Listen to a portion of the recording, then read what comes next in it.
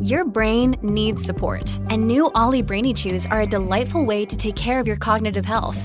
Made with scientifically backed ingredients like Thai ginger, L-theanine, and caffeine, Brainy Chews support healthy brain function and help you find your focus, stay chill, or get energized. Be kind to your mind and get these nootropic chews at ollie.com. That's OLLY.com. These statements have not been evaluated by the Food and Drug Administration. This product is not intended to diagnose, treat, cure, or prevent any disease.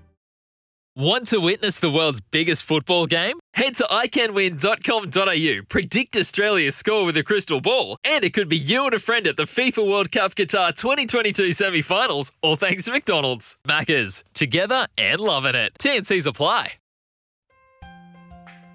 On 882 6PR, inspiring stories for Barra and O'Day, WA's family-owned funeral directors. Hello, my name is Tim McMillan. Welcome to another episode of Inspiring Stories brought to you by Barra and O'Day, doing ordinary things extraordinarily well. My guest in this episode is a champion on the basketball court and perhaps an even bigger champion off the court, and you'll hear why in just a moment. But it's with great pleasure I say welcome and thanks for stopping by, Greg Hire. I greatly appreciate it, mate. The beautiful drive of the studio is unbelievable. Oh, yeah, we're living in luxury here now, Croc Media. Jeez, it's hit the big time. No, it's beautiful being part of the new stadium here. No, it's a fantastic part of the state, and yeah, very, very privileged to be on this show. It's a shame you don't play a sport where you get to play here. Oh, I come here often. I've hit up a few of the Eagle boys and the Dockers a fair bit of time to make sure that I to get around it. So, I mean, I'm seeing a couple of basketball guys transition over to play footy. So, obviously, I'm not an athlete, so the Eagles recruitment staff haven't recruited me across, but maybe in a few years. Mate, you'd possess many of the attributes, though, that would be highly prized by an AFL team. Has anyone tapped you on the shoulder? You've got the height, you've got the agility. Yeah, maybe the agility, I don't know about that, but I got short arms. But no, I used to play back in high school. Yeah. But now I'm seeing guys left, right and centre and go across. But I've got an absolute shocking kick. When I was obviously in high school, I was privileged to be tall, so I was just stuck me in ruck and tapped it down. And and I don't mind getting physical and laying a tackle. So, but unfortunately not Eagle, because I wouldn't mind their pay packets. That's for sure. So. Well, look, they might be a tall man down for a little while if certain ruckmen can't overcome their injury woes. So, mate, we'll see. Keep the phone on. Keep the phone on. Sooner than later. But look, Greg, you're a multiple NBL championship winner, but you are known as much for your work off the court as you are on it, so much so that you've been named Young West Australian of the Year, and a nickname that you carry of the Mayor of Wanneroo. Yeah, well, unfortunately now, because I'm playing at Rockingham, I know, that's under threat. Yes, exactly right. So actually played my first one of my first games, and the courtside announcer asked me if he could call me Mayor of Rockingham, and I said, I'm sure there's a few of those around. But no, look, I mean, obviously the work that I do off the court is something that is, I guess, a huge part of my life. To receive the accolade of, I guess, or being acknowledged of WA Young Person of the Year, one, it's nice to be still recognised as being young, even if the grades are starting to come in. But, you never do that for the awards. Everyone will always sort of say that, but it's a sort of a good recognition for more so the importance of the issues that we're talking about mental illness and mental health and the work that the organisation has done. And I've spent a considerable amount of time building that up for the last 3 or 4 years. And, you can either two ways of being a professional athlete. You can consider yourself as a role model or know that you're a role model but not really partake in any of those sort of activities. And I'd go with the earlier one. So it's a huge part of my life. It takes a considerable amount of my time and my energy, but it's something that I truly know makes an impact in other people's lives. So I always want to continue doing so.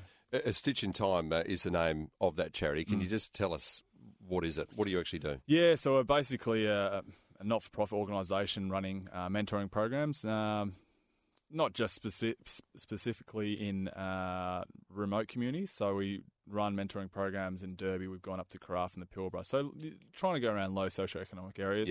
And we'll impact with them by providing mentoring programs through workshops centred around resilience, mentoring, mental health, mental illness. So we obviously have a bit of more coverage as well in the Perth metropolitan area. And then through that as well, we've got a couple of initiatives that we're I guess I'm a professional athlete and been very lucky enough to network with a lot of other athletes. So we're sort of trying to now get into grassroots sports and leverage of that peer-to-peer mentoring, which I think is integral and really big. So are you the mentor, or are you essentially training other people in those communities to mentor? Yeah, I mean, when kids? we go up to Derby, I mean, obviously I'm not there all the time, so it's sort of tough. We've got a guy up there, Trevor Menwar, who's an unbelievable individual there, and he's there day in, day out. So we sort of provide the resources and the tools that he needs to sort of impact these kids. So we'll provide a program outline for 12 months using usually sport as the vehicle to engage with these kids, give them a little bit of motivation. But then they're also ticking boxes along the way. And it's not just about mental health, but nutrition, effective communication, resilience, dealing with adversity and stuff like that. So we find those are pretty powerful tools. When we're going, obviously, it's sort of growing. We're at that point now where it's like, obviously, being a professional athlete, it's tough. We're having 2 kids under 2 as well. I'm stretched at times. So I can imagine. How can we driving all the way to Rockingham? Exactly right. So, it's trying to factor that in and go, well, now try and bring more people that can facilitate those workshops, say in those Perth schools, because whilst I love doing it, you can't be everywhere at once. Yeah.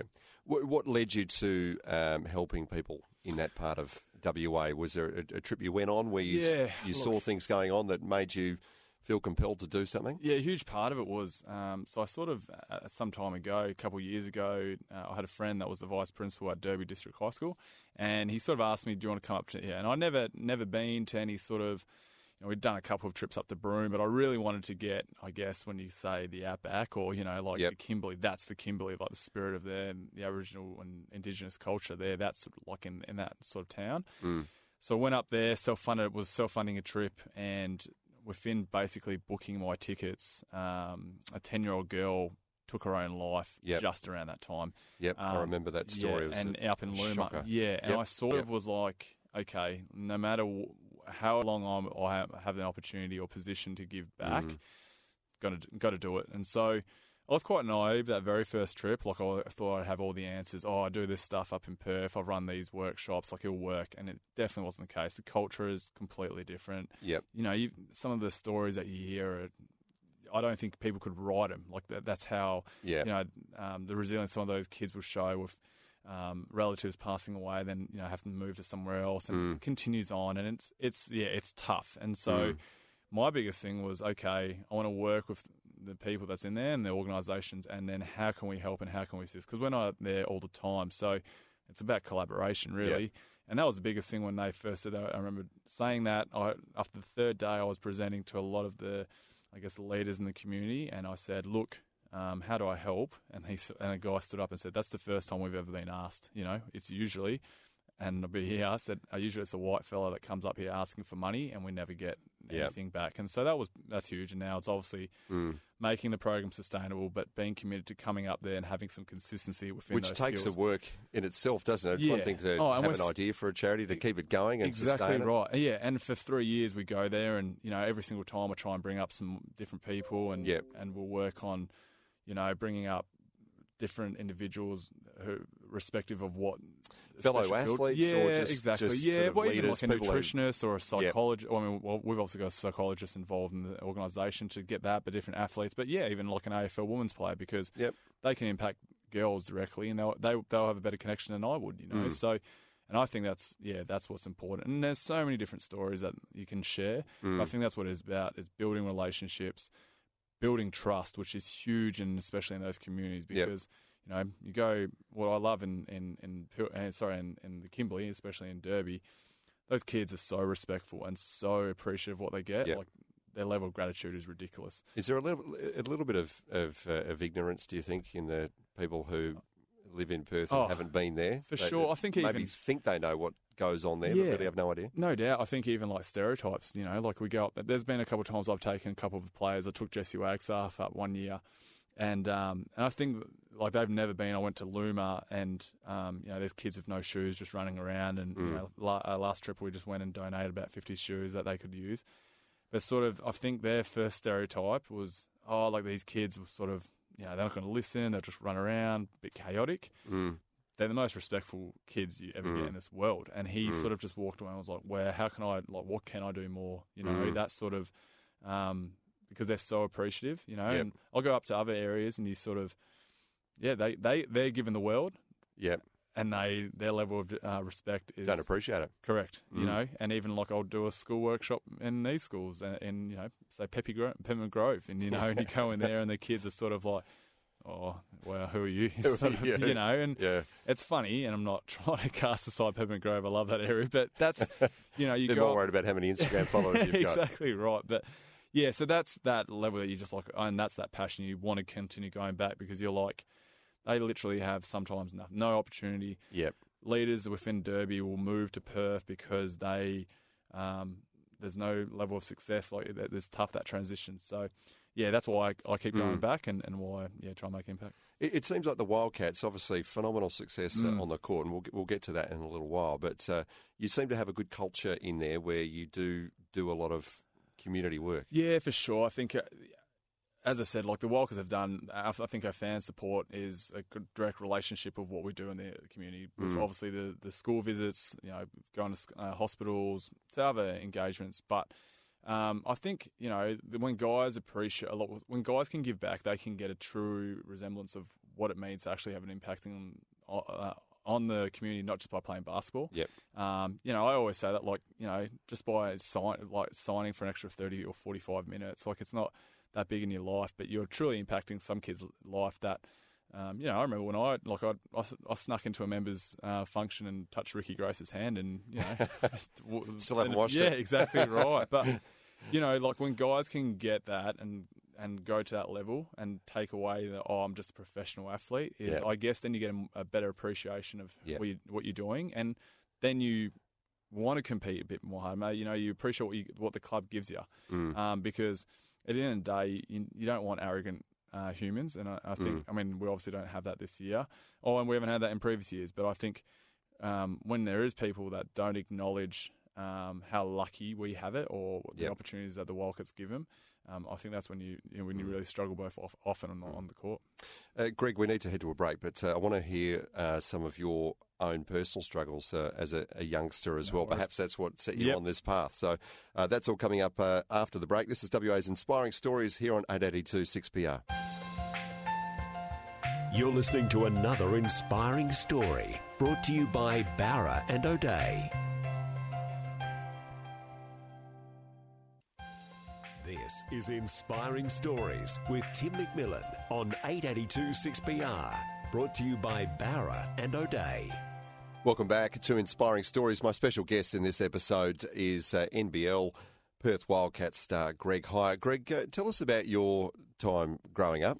Which part of Perth did you grow up in, and what was the young Greg Hire like? Mate, it's actually sort of a bit unique. I grew up in Balga, so my family immigrated from Hungary. I tell this story actually a lot of speaking engagements, so and hopefully I usually say keep it in the room, but I found out my parents were basically illegal immigrants, hence why we were in Balga. We were there for a month. So when illegal immigrants to Australia, So basically when they were in Hungary, Budapest, they sort of said at that time in the embassy or whatever, they said, where do you want to go, Canada or Australia? They said, if you move to Australia, they'll literally house you. There'll be everyone there for a month, and then you'll be fine. You'll be all good. Or Canada, and they chose obviously Australia. This is post World War II. Yep. So I was about to be born or thereabouts. So and when they moved across, I only knew this because I was on a road trip. Matt Knight got concussed, and they sent him home. One of the many times he got knocked out. And I forgot my passport, and so we were traveling to New Zealand. So they sort of said, "Look, can you get your passport?" I was like, "I don't even know where it is." And it ended up being at my now wife's house. So I ended up going to the embassy, doing everything, and they sort of said, first they asked me, do you have your passport? And I was like, well, clearly not. That's why I'm here. But then birth certificate, sure. Do you have your mum's citizenship papers and everything? And then I had asked my mum, and mum's like, Actually, no, because we were illegal immigrants, and I was Wow. like, wow, okay. So what path did they take to actually get here? yeah, I think they literally bought a ticket, but they didn't have any visas or anything like that. And so, but it was like an agreement between like countries. Like, you just do this, and then you'll be there for a month or two. Well, things have changed a bit since then, haven't they? And then you'll be fine. And so, I mean, lucky enough. But like my mum didn't. So is hire like an Australianised version of something unpronounceable? No, so it's Hiri, but my real name's Gurgele and I used to get picked on all the time. Gurgele Hiri. Yeah, Gurgele Hiri. That's what we should be calling it. Yeah, basically, because Greg, like, obviously is Aussie for it, because no one could ever pronounce my name. No. And then, well, they used to always say gay. So, like, obviously back then I was, like, getting teased all the time. So it was Greg. And so that's how it happened. My mum didn't speak a lick of English. The only way she learnt was door knockers. So literally people come around, Jehovah's Witness, all that sort of stuff. Like, and then that's how she started to learn English. Wow. And then her job first up was literally babysitting basically all the other illegal immigrants, their kids. That would have confused the hell out of the Jehovah's Witness people coming around. Wouldn't invite them in and actually have an English lesson with them. So, like, but that was, so I remember my first, like, my biggest memory, most vivid memories was babysitting with, like, 12 kids or 15 kids of all different nationalities. Yeah. Because that was, and my mum looked after them and all the other parents were working. And so I loved it. Like, I obviously had all kids all around and I got to stay at home. But so, grew up there, Balga, and then obviously, moved on later. I moved up to Clarkson. You got your passport okay then? Got it. I was all good in the end. But, any ramifications come out of that? No, I don't even really know. I mean, I hope the immigration department here, like, your mum's out here. So, no, she's fine. Like, she travels and stuff. And I've ended up, like, starting the process of actually getting my, like, Hungarian, like, dual citizenship just to, if I could ever play for the national team, I could. Yeah. So, it's a bit, it's crazy for sure. And it's sort of, it's an interesting topic. Like, obviously, like, when you talk about, like, situations and, like, my mum, like, I thought, she just moved over here well, but no, the difficulties she sort of faced, and really, I guess, I don't know, it gives you a little bit of, like, a buzz. Like, that's why I work so hard as well, because, she did try to provide an opportunity and went out on a limb to come over here to a country that no one was here. Did you do you still feel a pull to Hungary? Have you got lots of family there? Yeah, all my family's there. Yeah, so literally my mum came out with my father and then my brother. So that was it. And we've got so no one. So I went back for the first time in a long time back to Hungary a few years ago after we got married and saw family for the first time. Met a grandma for the first time. So it was pretty neat. Yeah, and we've actually been lucky. I've had my cousin, my auntie here for the last month. They don't speak a lick of English. How's your Hungarian? Horrible. Like, the only thing I ever knew growing up was Enyatsi Koslabda, and that's I play basketball because obviously I love playing it, and Hodvort, which is how are you and and stuff like that. But it was quite annoying growing up because my brother was very fluent in it all. So whenever they wanted to talk about me, they would speak Hungarian, so I knew I was getting in trouble. And I just sort of was like, here we go. But so. I've always wanted to learn, but I sort of, priorities have been astray. You've got a few other things going on in your life. Yeah, exactly. Yeah, that's amazing. So that was it. The growing up and good student. Was the academics of school a priority for you? No, I was a bit of a class clown, and I'm a class clown on the team as well. No, I sort of love that sport was always my thing. And then, like, when I went to Woodvale Senior High, and I was actually told I wouldn't make it in basketball. So, like, it sort of put a bit more pride in my education, which I sort of was like, nah.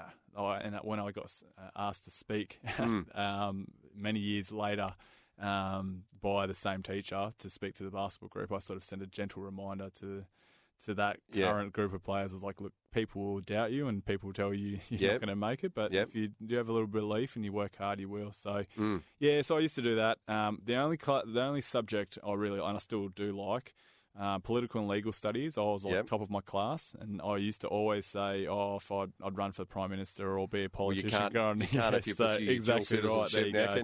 Exactly right. So I was like near top of the class, which was nice, and then history, it was like that, but everything else I definitely struggled at. I mean, I struggled to say my THs, so English wasn't a strength of mine, and maths wasn't definitely. At what point then did you decide, all right, I'm going to really pursue basketball? I remember always, like, you know, when you're in primary school, what are you going to be when you're older? And I was like, professional basketball player, and that was always it. Were you always tall then, even as I was small. I was the kid? smallest. So basically, when I went away from America for a trip, like in year 10 or something, year 9, I went away in December, and I was the smallest person in my team. I was a point guard, and when I came back from that trip, I was the second highest in the team, second tallest, sorry.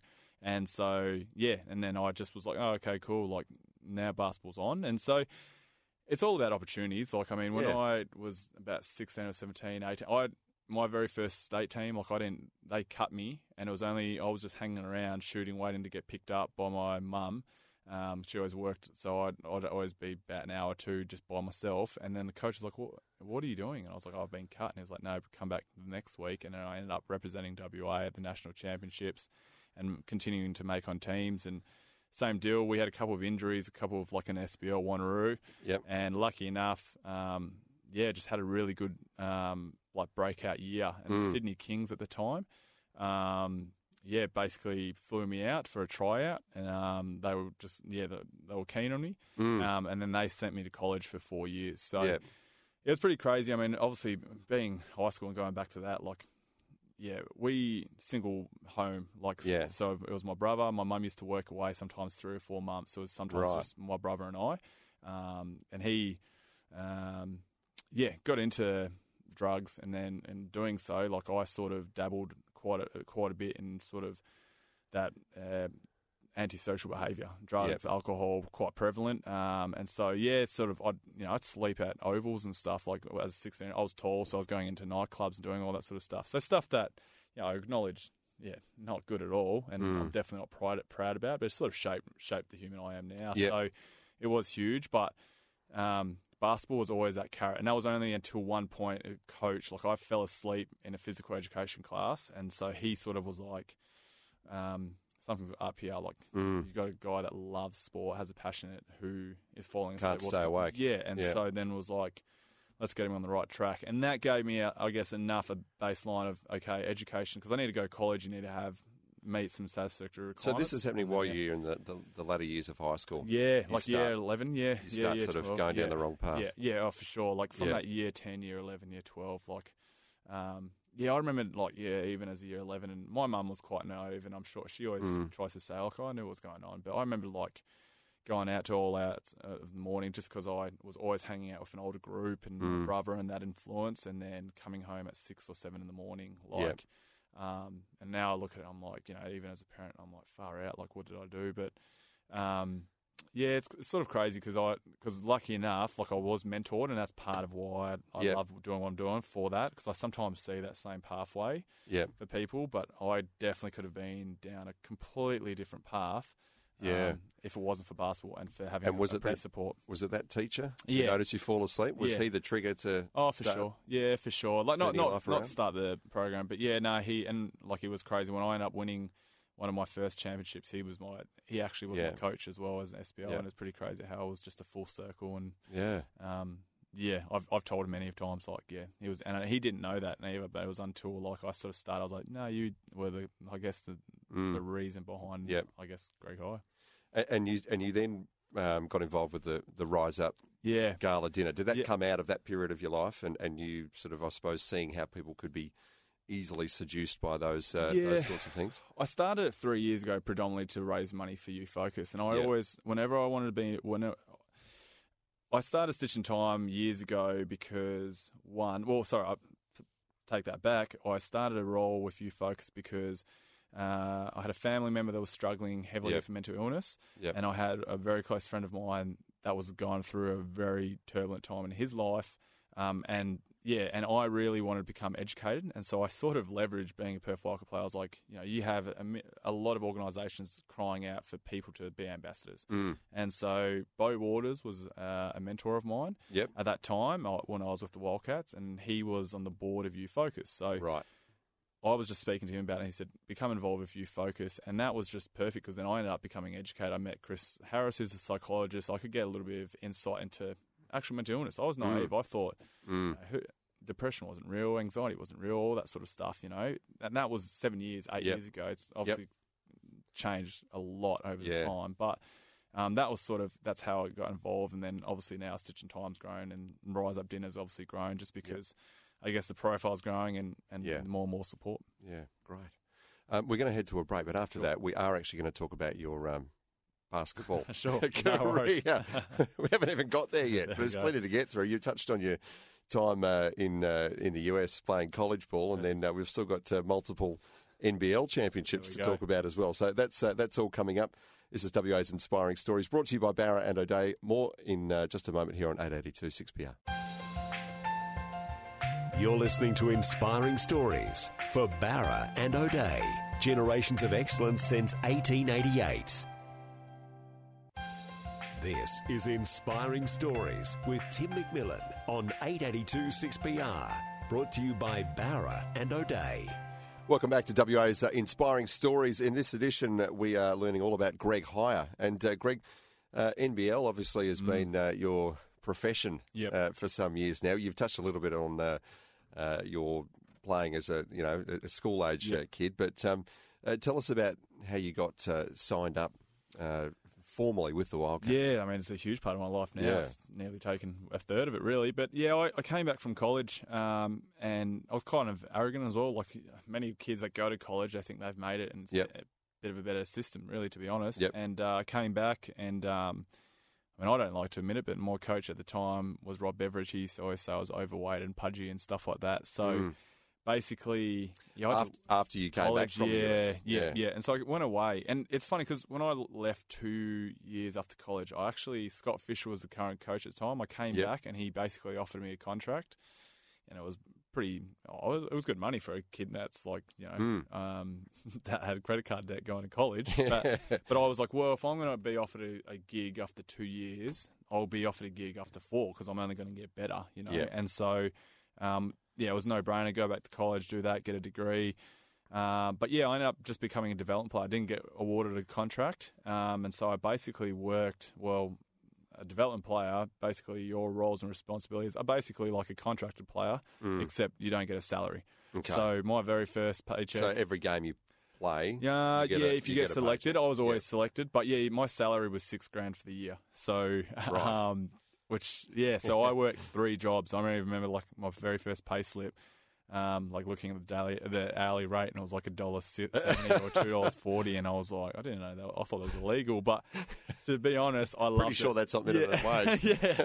But you need to get the union onto that. Yeah, exactly. But no, I loved it. Like I never once was I was just pumped. Like that was my dream. I always play for the Wildcats, so to be in that squad, it was huge, And so I worked 3 jobs. And what else were you doing to support yourself at the time? I was a youth support worker at the City of Wanneroo. I ended up being Sports Development Officer at Wheelchair Sports, WA. I ended up being running the competitions manager at Lords. And then obviously at City at Wanneroo Basketball Club, I'd be like the referee manager, the official. Like I did a lot.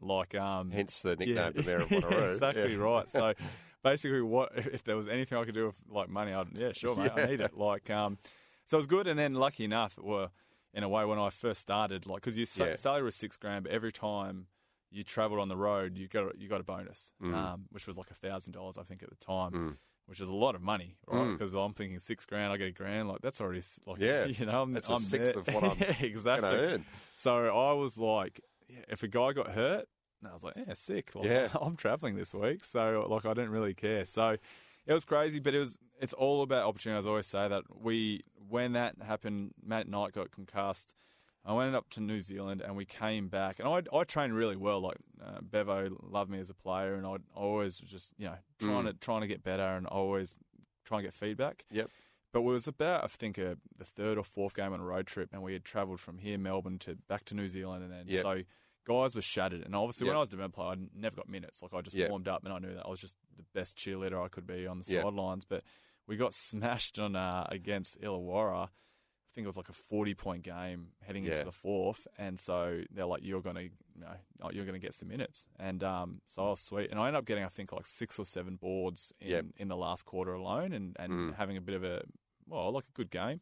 And it was a speech afterwards, I think Brad Robbins and even maybe Bevo had commented there, like, there's a development player that's not barely getting paid, is showing more pride playing for the Wildcats than there's contracted guys. Like, you should be sort of ashamed of yourself. But that was the moment where I put up my hand and was not like, okay, I obviously play for the Wildcats, but I could play at that level. Yep. And that's all you need. Like, you just need that one, I guess, opportunity. And there's been countless West Australians across. I've been asked all the time, even now playing SPL, there's like, oh, what do you think about that guy playing in the SPL? I'm like, yeah, they trained well, but they had their moment when they were asked to play in an NBL game and they didn't perform. And so up. when the bright lights got on, they didn't perform, and they just didn't grasp the opportunity, and unfortunately they can't play. And not everyone can play professional sports. So I was very fortunate, obviously, to get that. And you talk about opportunities, then season gets done. There was 10 contracted guys then, and so I was like, basically like, I put up my hand and said, I'll have to move on to the next phase of my life. There's no jobs here. What would that have been? What were you thinking about? No, I don't even know. Like, I was doing a Cert 4 in like fitness, like gym instructor. But to be honest, I would have not really known. And so I literally was like a bit, okay, well, I'll just train and see what happens.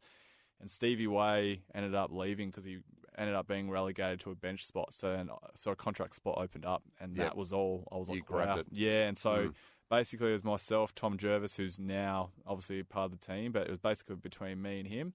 And because all year, he sort of came on late, but I was always above and beyond doing work, like the extra individuals, doing all that sort of stuff, and got that. Yeah, ended up getting the contract. I had a really good SPL season, so did he. I'm pumped to say that he got a gig 2 years later or 3 years later because we were teammates growing up, so he's one of my best mates. But yeah, it was sort of, I got that, and 9 years now later, I've obviously won a few championships and then got the vice captain role, and sort of my role and grew, and it sort of changed. It was the development player to being contracted to becoming, I guess, a 6th, 7th man, to then being a starter, to then coming back off the bench again. So it's been a very interesting career, but I mean, I've loved it. Yeah. Obviously, a lot of hurdles and setbacks with injuries, but when you win 3 championships for a club that you've idolised for your whole life, I mean, that's things that you sort of you tick off, and that's goosebumps more. So in hindsight, how important was that time playing college ball in the US? I think it always just helps growing up a little bit, because that's so how old were you when you 18, 19. So you grow up. It's a big step. I mean, I was a mummy's boy, like, so like no washing, no cleaning, no cooking. Like my, when I first started, like I remember getting there first day in Miles Community College, and like I had nothing, and I think they thought, oh, like he's obviously an adult. Like I remember for a week, I was just drinking energy drinks in the morning. Like I hadn't found the beautiful thing we call coffee these days, but so, and then I was just having like what they called jelly. I just had jam on bread, and that was like, and then I'd have like 2-minute noodles that I would just like eggs. Like I would use my kettle to boil eggs. Like that was just the life I lived, and so like people camp with better camping with better exactly. But as a college athlete, like, and that was the thing. Like I knew nothing about. When you go over there, you think you're going into a professional environment. But there's so many schools. Like, so when I went over there, like nutrition, I was like, oh, surely whatever they're giving me is good. So I was having fried chicken wings. Like, oh, surely this isn't bad for you. But the biggest thing I think you learn is how to be an adult. Like you grow up and have some independence, which I think when you become a professional athlete, you obviously need. Yeah. 3 championships now to your name with the Wildcats. What's it like being part of a team that's recognised as the most successful, finals-reaching professional sporting team in the world? Is there a certain pressure that goes with that? Oh, for sure. I think playoffs, when I first started, it was so much. And it's funny how it's changed over the years. I remember when I first got involved, it was like, you have to make the playoffs. Like, obviously, championships were the thing, but it was like, we needed to break that record. And if you were the team that like lost, and it's still in the back of your mind, if you're ever the team that doesn't make the playoffs, like, I think everyone will be finding a new job, because like that's just going to happen. But now it's like at the point, because we won 2 championships, it's like it's no longer like playoffs. It's like if you don't win it honestly feels like a failure. And even like I remember like last year was like when we bowed out, I was like, I just felt, I guess that's just how dominant we have been, or the organisation being. There's an expectation that, yes, we need to perform and you need to be in the best position to win a championship. And so when it doesn't happen, it's like, what? Like there's a lot of soul searching, because I can imagine we work extremely hard. So then you're like, well, something's not right here. So it's a bit weird. But I think that's the beauty of working for an organisation that demands so much is you rock up every single day demanding excellence. And, now we've recruited really well. Like, that's the thing. The trainings, if people go there, would be like, this is more intense than a game on a Friday night because guys are battling to stake a claim of minutes. So, and that's what I love. Like, I love that competitive spirit. I think that's, and guys that we've recruited have said that that's not what it is at other organisations. I think that shows, obviously, by our success. Part of that winning culture. For sure. You mentioned before you've got 2 kids under 2, so I want to ask you about those challenges. But we do need to head to a break for a moment. Back with more with Greg Hire in this edition of Inspiring Stories here on 882 6PR. You're listening to another edition of Inspiring Stories on 882 6PR for Barra and O'Day, WA's family-owned funeral directors. This is Inspiring Stories with Tim McMillan on 882 6PR, brought to you by Barra and O'Day. Welcome back. Greg Hire is our special guest in this edition of Inspiring Stories. Greg, I feel almost lucky and privileged that you've got an hour free to come and talk to us, given that you've got 2 kids at home under the age of 2. That must be it's fun. a lot. Don't get me wrong. I was just on the way here, calling my wife and making sure everything all right. And she's like, "You better run home as soon as you're done." So no, it's a lot of fun, but geez, they can tire full on, sure. huh? Mate. It is. I mean, the best things in your life. There's no doubt about it.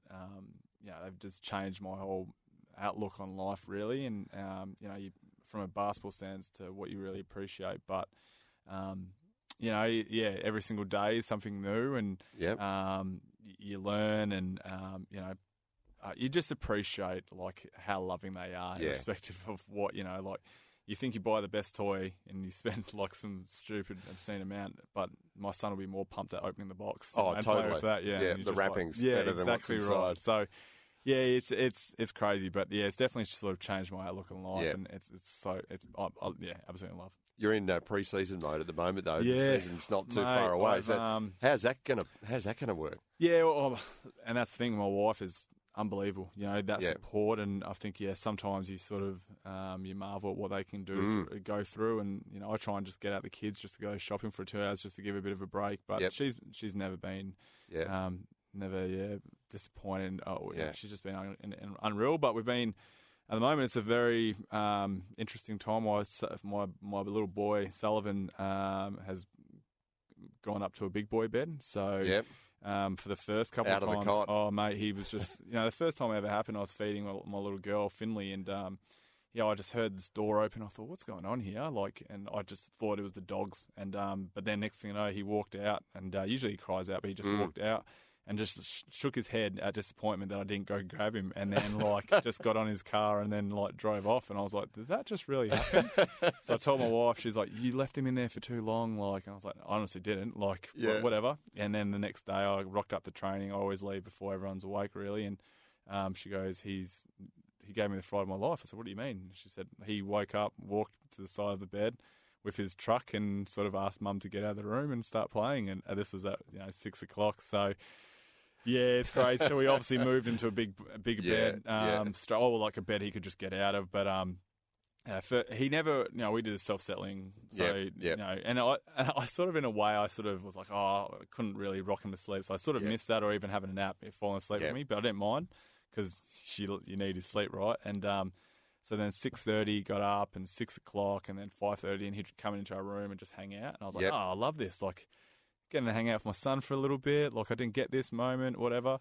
And then the chain of the times kept getting lower, 5:15, 4:30. I was like, we're done. No, so we had to put the lock on the door because he just he'd walk out whenever he wants. So he'll start learning to pick that clock soon.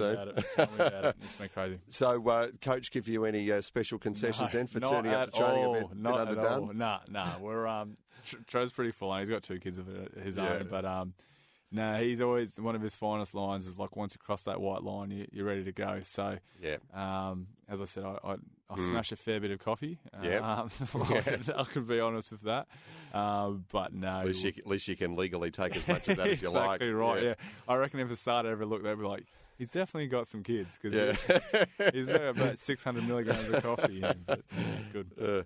You're great mates with Damien Martin. I remember lucky enough to host a cancer charity ball last year, and he was up on stage, and you seem to have this thing where you dob each other in. For basically donating your time to some sort of charitable cause. So it's a great prank that you play on each other, obviously. But Damien was also the celebrant at your wedding. Is that right? Yeah. So I mean, I'm a unique guy, and we wanted things a bit differently. So we always wanted all of our friends to be heavily involved, and so ended up. What was he like? Yeah, he wasn't. It was his very first one. Now he's actual it's his business. Like he does. I reckon he does about 20 a year. So I should be taking commission off him, to be honest. Yeah. So, and then it's pretty crazy in the full circle. Well, I think he asked his sister, his brother, his other brother, and then I think someone else, maybe a dog walking the street, to be his celebrant at his wedding, and they all said no. So then he asked me. So then I ended up having to be qualified as well. But so you did his wedding? Yeah, so I did his up in Sydney too. Yeah, so which was funny. But I hope you stitched him up then, given that you were.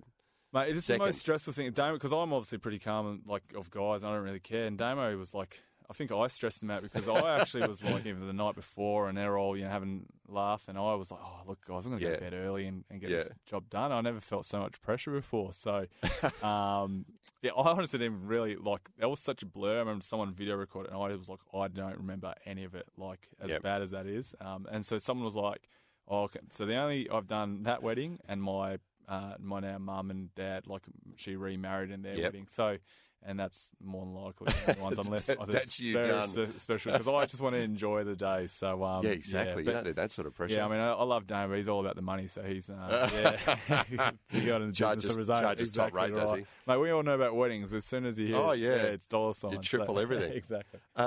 Tell us how you met your wife, Ainsley. Yeah, she actually played at Wanneroo Basketball. So we knew a couple of friends, and so basically, I tried to make the moves on her straight away. She was tall, I was tall, so I thought, this would be right. Yep, exactly right. And unfortunately, she went for a guy with a car and rejected me for for a teammate. Yeah, so yes, so.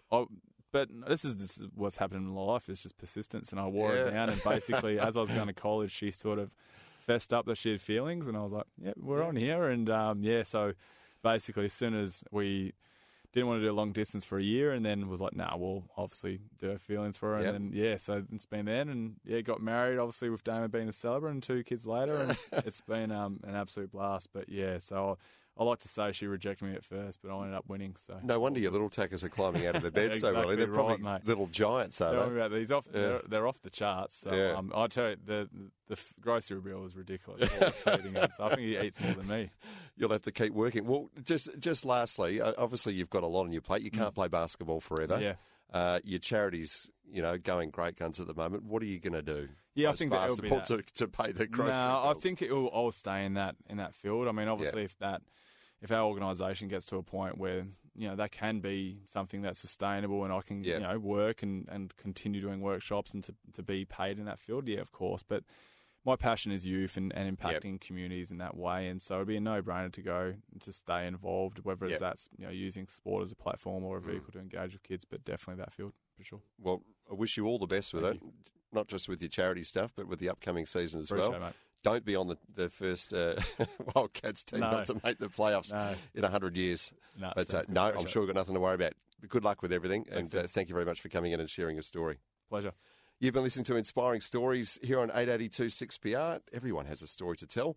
And this one, Greg Hires, brought to you by Bowra and O'Dea. We look forward to you joining us again next time as we unearth another WA inspiring story. Want to witness the world's biggest football game? Head to iCanWin.com.au, predict Australia's score with a crystal ball, and it could be you and a friend at the FIFA World Cup Qatar 2022 semi-finals, all thanks to McDonald's. Maccas, together and loving it. TNCs apply.